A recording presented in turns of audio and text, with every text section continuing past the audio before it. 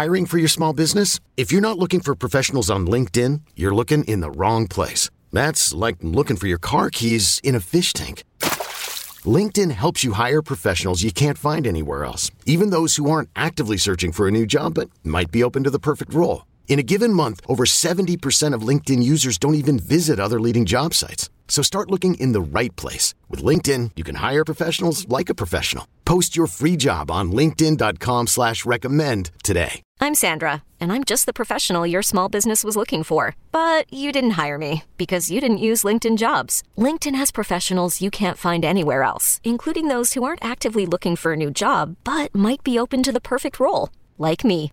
In a given month, over 70% of LinkedIn users don't visit other leading job sites. So if you're not looking on LinkedIn, you'll miss out on great candidates like Sandra. Start hiring professionals like a professional. Post your free job on linkedin.com/recommend today. Hey, I'm Jess. I'm one of the producers of 70 Over 70. And before we get started, I just want to give everyone a heads up. This episode contains discussions of sexual assault. Please take care while listening. I know this program is 70 Over 70, but I really wish I were younger. I wish I were 70, but I am ready. I'm 72 years old. I'm 75, miraculously enough. I am 83 years old. I am 88 years old. You know, I'm here at 92. I'll be 94 in May. I'm 101 years old. My name is Carolyn Doling. I'm 74 years old, and I'm currently bi-coastal between California and New York.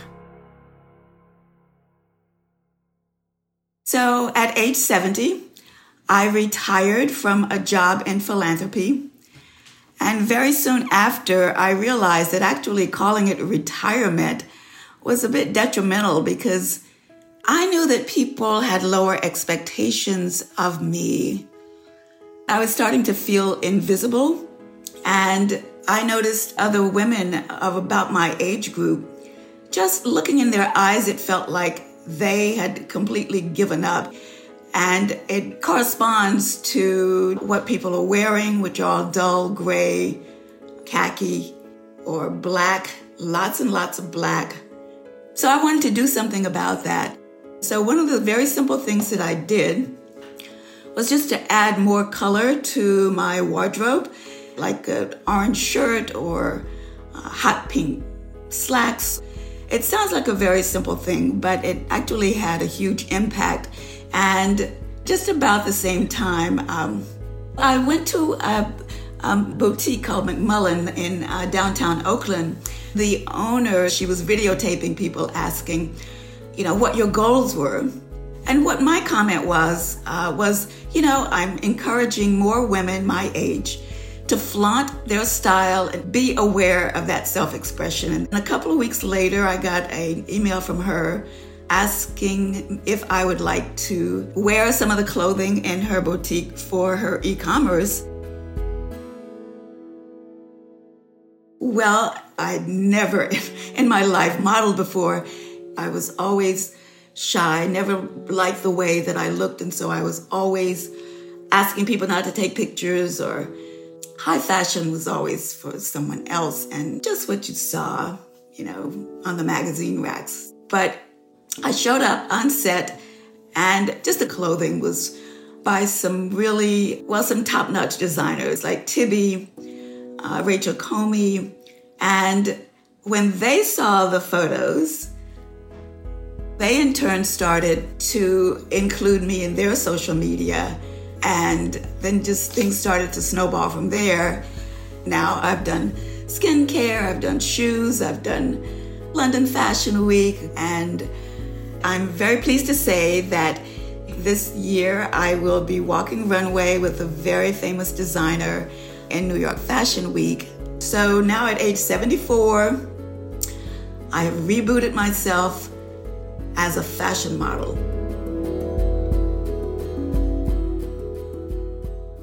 So when I walked down the runway, I noticed some surprise looks when I first go out because, I have gray natural afro hair.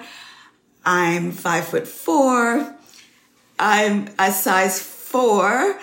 So that really kind of bucks the whole understanding of what a model should look like, which is really amazing because models really should represent real life. And not long ago, I was reading this science magazine, and I came across this line that has really stuck with me. And that line was, a model, by definition, should be a representation of the real thing. And the real thing are the people like me. I'm walking to represent a different type of individual than the audience expects. And they love it. They love it.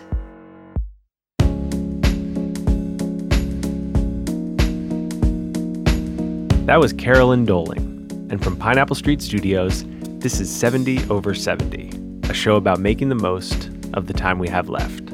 I'm Max Linsky.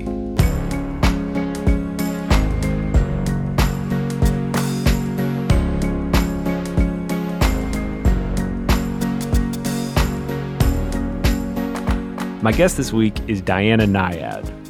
Diana's many things. She's an athlete, she's a journalist, a public speaker, but Diana's probably best known for becoming the first person to swim without a safety net from Cuba to Key West. She first tried to swim when she was in her 20s, but she didn't actually complete it until she was 64. And I just want you to picture this for a second. It's dark, brutally windy. Diana's been swimming for more than 24 hours, and she's 50-something miles from shore in either direction.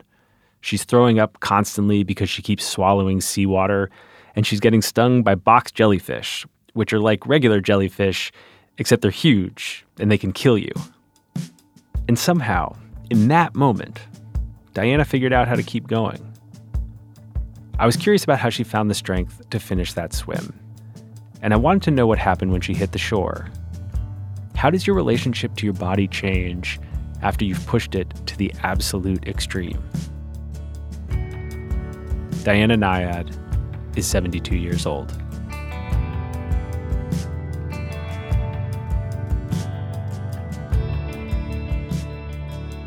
Hey, Diana, thank you for doing this. It's my pleasure, Max. You're going to supposedly learn something from me, but with you almost turning 40, it's hard for me to have respect for you at that age. But, I understand. I'm going to listen over the next hour and develop some respect for a 40-year-old. Now, listen, the chances of you learning anything from me are very, very low. But I feel like I should let you in on a secret, which is that when we started thinking about this show, you have always been this person that I felt like I had to talk to.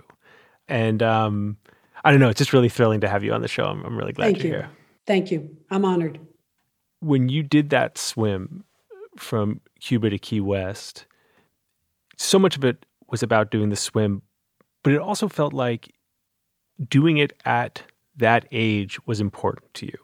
And I guess if we could start, I'm interested in what doing that swim in your 60s has meant and what your relationship between your swimming and your age is. The truth of it is, it wasn't so much about being in my 60s then and going back to this sport that I used to be, one of the best in the world at, when you should be in your 20s. It was more an arc of a life story that started with very literally at double digits when I was 10 years old. I was already very, very worried about and engaged with the shortness of our lives. For some reason, most kids who are 10 can't even imagine their 11th birthday. It's right. So far away. But I had a fixation when I was young, really young, still a kid, on how if you waste your time, you never, ever get to do this day over again. So I want to do this day to the most powerful, most meaningful way I can do it every single day. Well, I did live that way. And I sort of that conviction sort of drove me through everything I did. And then, I can't really analyze it, too deeply, but, it's easy to get complacent. In my 30s, I was in a wonderful marriage with a woman, but boy, we were having a ball and, just life seemed grand. And I thought this will never end. I took it for granted. But the truth is that swim was an emblem of, I need to get back to that living life so I can't do it a fingernail better every day. And especially when that last day comes, I want to be able to look back and say, I didn't succeed by any means at everything I tried, but I can tell myself one thing: every single day, I just couldn't have put any more of myself into it. And that swim reawakened all that 10-year-old pressure of life's going by. Well, I can feel the energy from that swim still like coming through you. It's there's like 15 things you just said that I want to follow up on, but I think the one that I'm going to start with is the one that you said you weren't sure you could analyze more, which is it does seem so rare to be a 10-year-old kid and actually aware or conscious at all of how little time we have on Earth. What do you think happened that made you lose that thread in the middle of your life? I think it's easy when things are comfortable.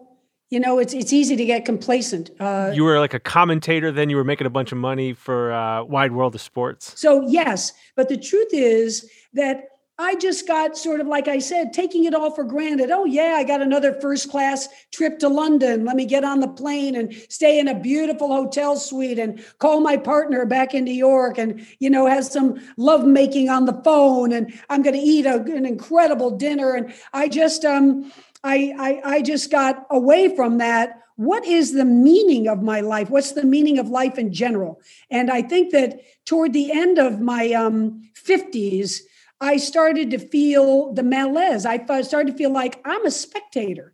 Were you bored? I've never been bored a whole day of my life. I've never been bored a minute of my life. And then what happened? What got you to sort of wake up? It happened over a decade. It wasn't like one transcendent moment, but I lost that marriage that I'm referring to and wasn't the best partner that I wish I could click my fingers and go back to being today. My mom did die. And, look, I'm turning 60. She's 82. Could it possibly be? I mean, I'm in this incredible shape and I'm probably going to go to 100 strong and fit, but there's genetics. Maybe I'm going to die at 82 too. Are you kidding me? I got 22 years left and I'm just kind of skating around and not going anywhere with purpose. So it was gathering. And by the time I turned 60, I thought I'm ready. I'm ready to bust out, give up all the money of the career, give it up. Was there anything scary about that moment? No, I was so excited. And when I started to train for the Cuba swim, I sat down with the 5 people closest to me in my life. And I said, I want to challenge myself to do something that's probably impossible. And I'm going to come alive doing it. And I want you guys to do it with me. And you know what? When we reach that shore, it could be that you 5 will be the only people who are there, the only people who know about it. Also, let's say that there was a history of me and Cuba and lots of people who grew up in Southern Florida and saw that forbidden island right off our shores and grew up with Cuban friends who could never go back there. So there was a mystique to that crossing that meant a lot. When I got a chance to go into the Oval Office with President Obama after that swim, the first thing he said to me was, "This is the first gesture. You're leaving that shore, Havana." And shortly thereafter, and I said, shortly thereafter, he said, I know, but in the big scheme of things, shortly thereafter, touching the other shore, that was the ultimate gesture in showing us, Cubans and Americans, that we can heal these wounds. We can go shore to shore again together. So, I didn't have any hesitancy though. I knew in my heart and my soul that I needed a challenge that big and I didn't care about the failure. I had the courage to fail. That makes a lot of sense to me. It's funny, I know that you're saying like you didn't know whether it'd just be those 5 people on the beach or who would really care. And that's really just about because it was coming from within you. But there's still something funny about like, I didn't know if anyone would care. Turns out like Obama cared. Obama cared. Well, there's this quote that I know has been trailing you around your whole life. You said it to Jane Pauley on the Today Show years and years ago. And you said, the most difficult thing I know, mentally or physically, is swimming these great bodies of water. But when I reach the destination, I experience a moment of immortality. And that feeling of immortality, is that part of what you have been chasing? No, I don't think so. And I'll tell you the absolute truth, Max, is that I don't know how old I was when I was talking to Jane Pauley, but those are words I would never use today. I don't believe in the feeling of immortality. I don't know what that is because, first of all, we all die. I'm very aware of that. I'm an atheist and I don't even have hopes of going to heaven. But I think what I did feel in finally making it from Cuba to Florida at age 64, and that was a profound sense of showing myself and showing the world at large, because those weren't swimming fans and sports fans who were following me. They were watching a human being and a team who refused to give up. I gave a speech to my team for all 5 attempts of Cuba, and I said, it won't be me who lets you down. If a shark comes around and threatens my life, we have to give it up. If the box jellyfish threatens my life, which it did, and we have to give it up. If a 60-mile-an-hour storm comes in and we're blown far off course, if Mother Nature doesn't allow us across, fair enough. But I will not stop my team. I will not stop and say to you, I can't.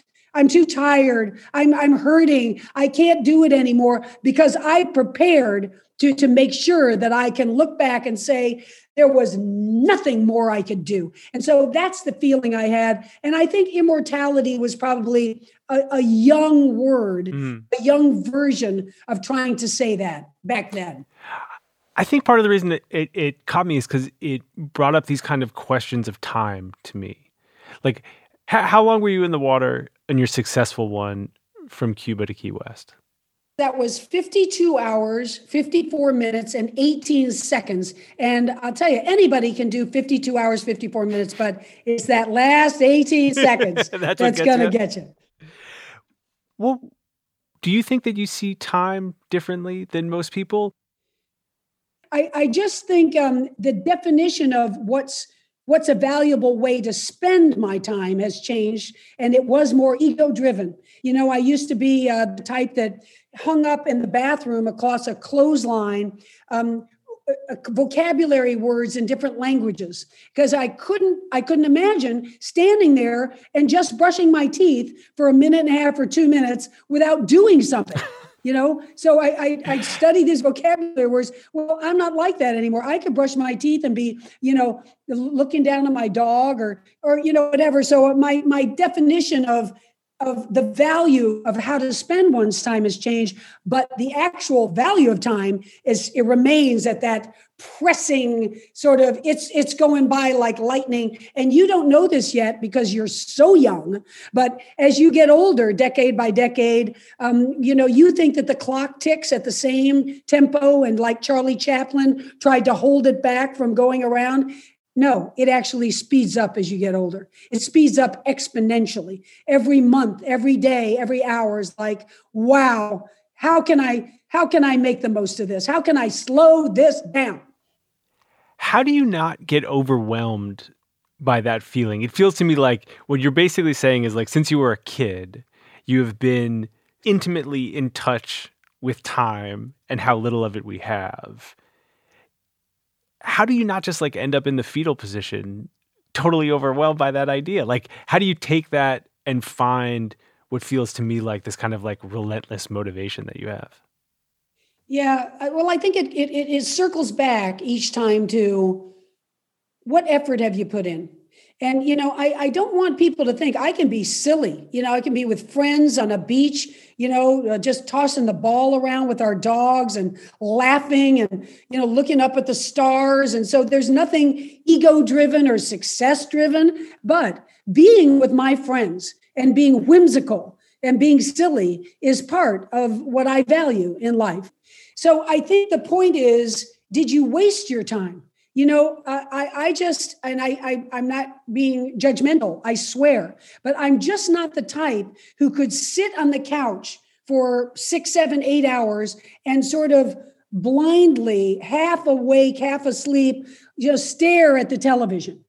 I'm a pretty healthy eater, but let's say occasionally I sit down and eat a pizza. I don't want to, just unconsciously eat piece after piece while I'm doing other things and look and say, oh my God, I forgot to taste the pizza. I forgot to say, wow, the marinara sauce was incredible. Every bite was worth it. I don't want to look at the bottom and say, I forgot to pay attention. I want to be engaged. You know what? You're making me think. That's the value that I value the most is engagement. And that's what I admire most, whether it's a jigsaw puzzle or this conversation with you. I want to be full tilt engaged. Part of what you're talking about is being present, right? That's like maybe another word for engaged. There you go. Is that hard for you? No, I'm in it, but I wasn't. For those years of my 30s, right. 40s, and 50s, I'd say I was kind of half there. And that was more like half the time when I had to be, when I was working and had to show up with the microphone in front of me. Right. A lot of the time I was just kind of floating around and having a good time. Do you regret those decades of your life? Yeah. I don't want to have any more regrets. I was sexually molested as a teenager by my coach. And for so many years, like a lot of sexual abuse victims, I beat myself up with the regrets of not throwing that guy up against a wall, not going to the police, my mother, the principal of the school, telling them what was happening to me. I kept quiet. I was frozen. To this day, I could admit that as happy and as confident as I seem, I've got some chinks in the armor because of that sexual abuse that bring up, all kinds of insecurities. So I used to regret not having done something about it in real time. But I've let go of that. I've forgiven myself because of the era it was, the age I was. I just couldn't do anything about it at that time. But I do regret those years 30 to 60. I was older then. I was capable of being present. There was so much there, Diana. I'm just trying to think about what I want to ask you next. Insecurity is one of the things that I was about to ask you before you brought up that history with your coach. What's your relationship with doubt at this point in your life? Max, I can tell you that I've done a lot of interviews through the years. And so many people start off and they say, well, you're this person who's always believed in herself and you go out and grab the tiger by the tail and, boy, it must be great to be always your whole life, be so confident and so sure of yourself. And I say, wait, where'd you get all that?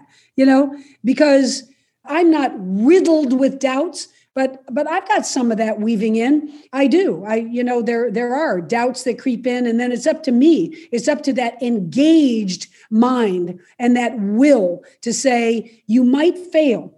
Don't be afraid. You failed before, but you will have doubts if you sit back and let those insecurities and doubts, enshroud you. What doubts do you have now, Diana? I have other dreams, and with a realism of time passing, will I get there? Will I get to do them? I can't pretend that, even though I feel very fit and agile, and honestly, I could feel I'm in the prime of my life, but let's face it, in 10 years, will I sit down and talk with you and still say, I wake every day feeling like $1 million? Maybe, maybe I'll be one of the few who keeps going that strong at 91 as well. But let's face it, the chances are we're heading toward a decline. So the body and the mind are going to unravel in certain ways. And I'm not 39 and I'm not 49. I'm not 59. I'm not even 69 anymore. So I get worried that feeling of do what you need to do every day is even more imperative now. I kind of run around. If I have to go out to the garage to get something, I don't just saunter along. I kind of do a speed walk out there and a speed walk back. No fucking around. You got to get back. No fucking around, Max.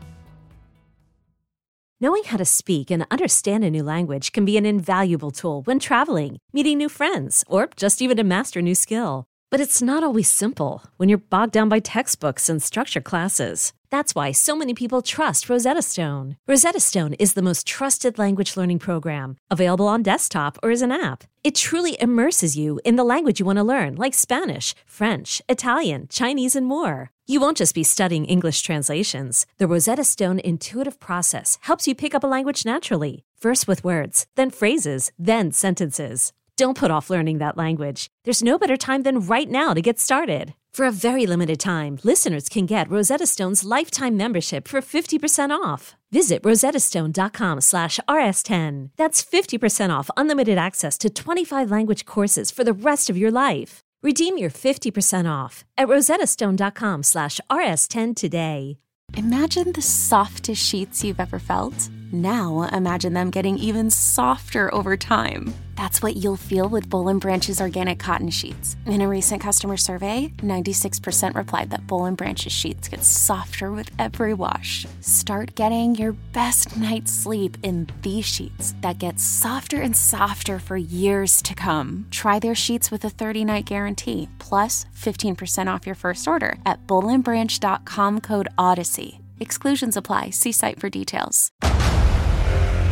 Discover why critics are calling Kingdom of the Planet of the Apes the best film of the franchise. What a wonderful day! It's a jaw-dropping spectacle that demands to be seen on the biggest screen possible. I need to go. Hang on. It is our time. Kingdom of the Planet of the Apes. Now playing only in theaters. Rated PG-13. Some material may be inappropriate for children under 13.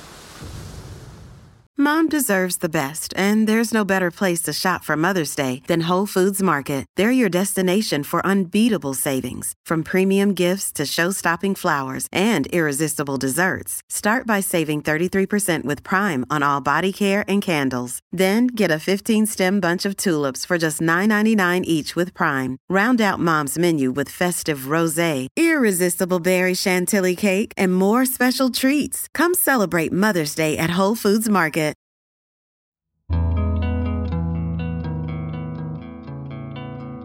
When you were talking about how the idea of time speeds up exponentially as you get older, maybe it's just walking to the garage, but like, when do you feel that speeding up? I think that it's a pervasive feeling, Max. It's like when I get up, I don't need an alarm. I get up around 3:45 to 4:30 a.m. I want to be up before the sun. I want to see the first shading of light in the morning and not miss it. I don't want to miss anything. And I feel it all day. I'm going over to play a tennis match, and I'm so engrossed with the energy drink I'm drinking on the way over. I'm thinking about my serve. Am I finally going to get that wrist snap at the top of the serve? And when I get there, I play as if I'm at Wimbledon. And believe me, it's nothing like Wimbledon. But all day long, I'm imbued with this feeling of that, oh my God, that was a worthwhile hour. So I'm more engaged and more aware than your word, than I've ever been in my life. I'm really not trying to make light of the way you live your life. What you just described sounds completely exhausting to me. Totally exhausting. You know, there are people, and my mother was really good at saying it. She said, you are so exhausting to be around. So I take that as a compliment, but you can imagine on my end, yeah, I put a lot of energy out, but look clearly what I get from it. You know, I'm high. I'm on a high. Yeah, you do seem kind of high. There's a connection between those two things that you were just saying. So I asked you what your doubts were, and what I heard you saying was, I don't know how much longer I will be in control. I don't know how much longer I'll be able to live my life in the way that I want to live it. Does that sound right? It does.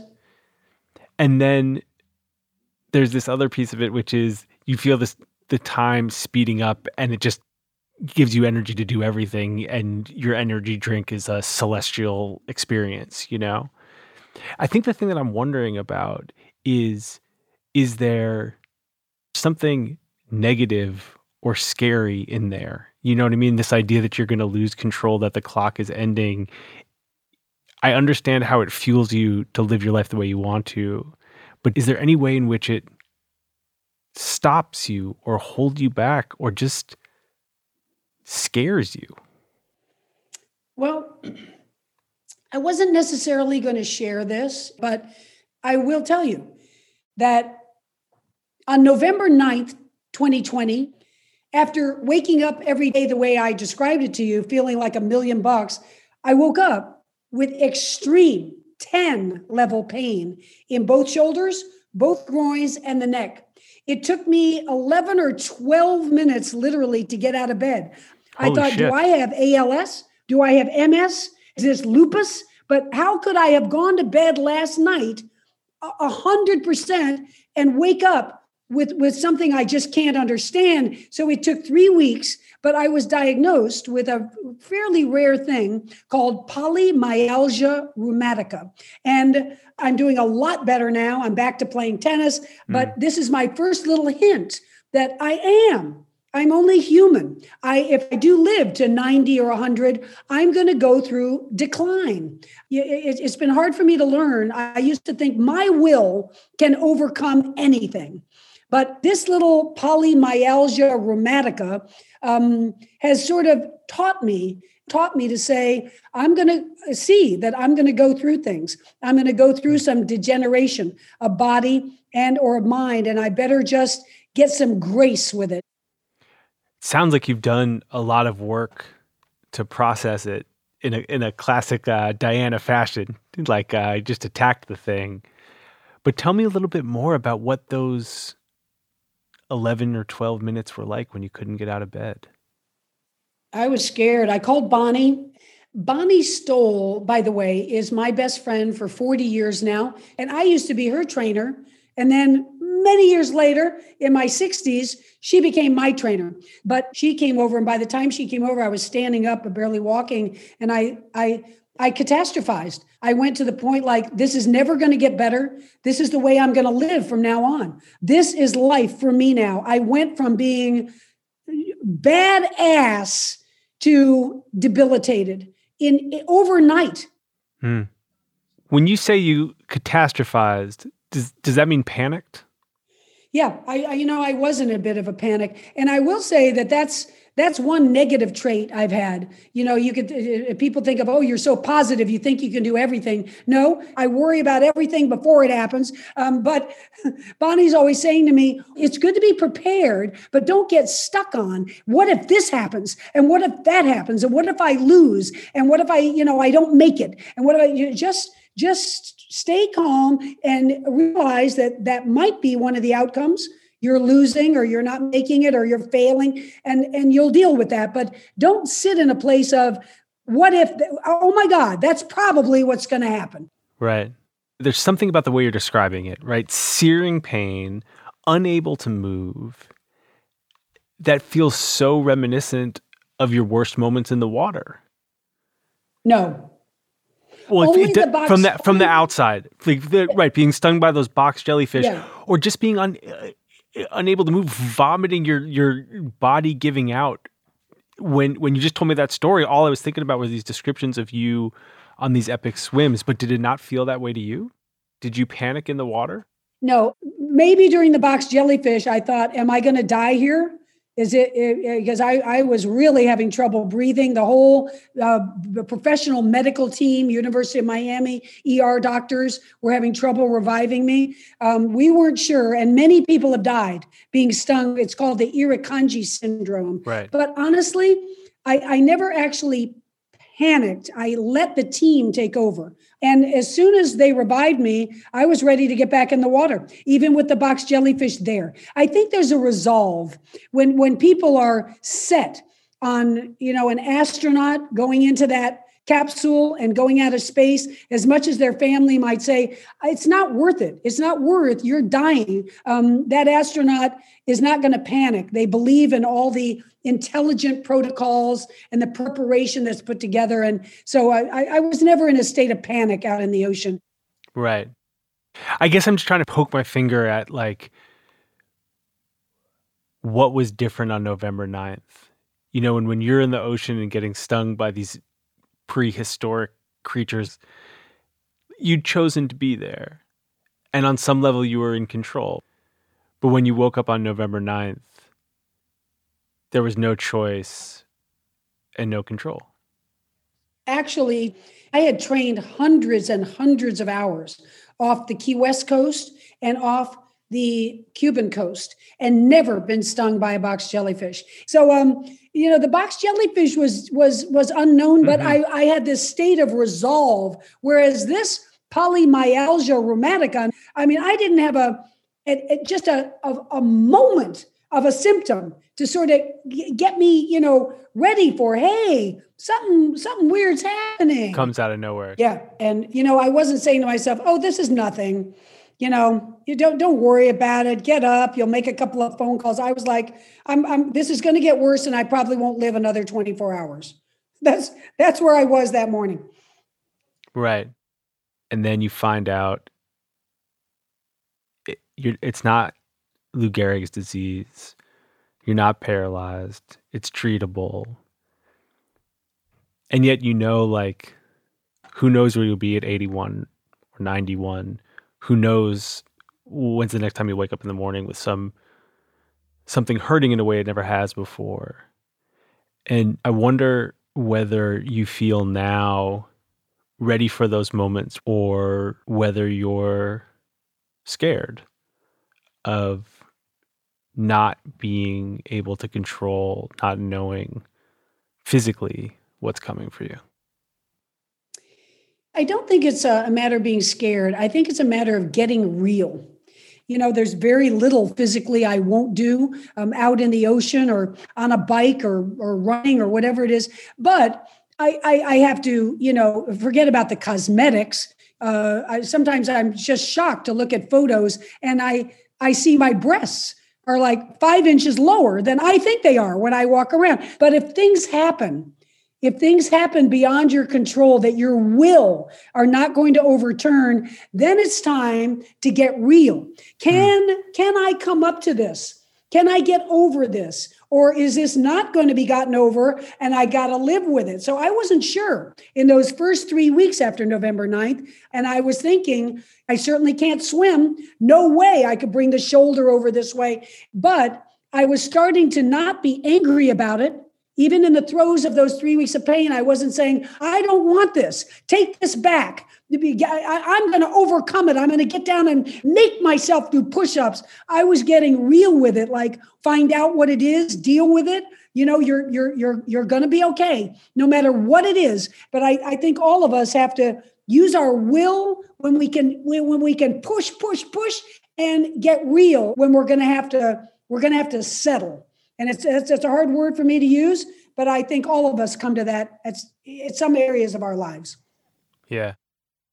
I watched the documentary The Other Shore, and you said that you hope to have enough dignity and maturity to recognize when enough is enough.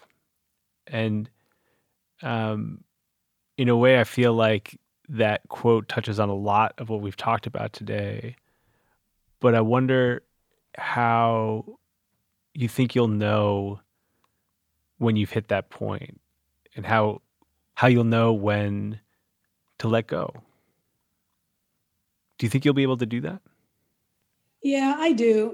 Because I think that, we evolve slowly.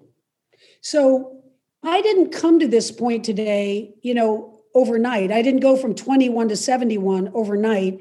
I couldn't have said at age 21, if things slow down or if, I have some amount of debilitation or if I just don't get lucky in certain ways, I'll be able to accept it. I wasn't in that place. And I've learned since then that the universe is bigger than we are.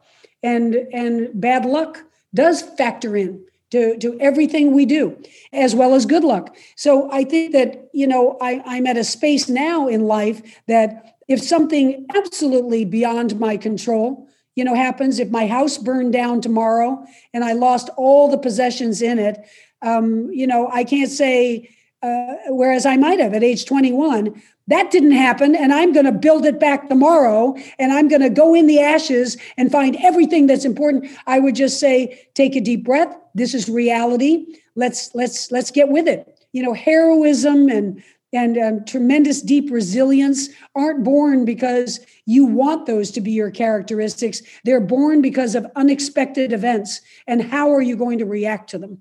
So I think that I'm going to be able to, handle anything that comes my way in life, but I'm not saying I'm going to, go down gently if it doesn't go the way I want it to go.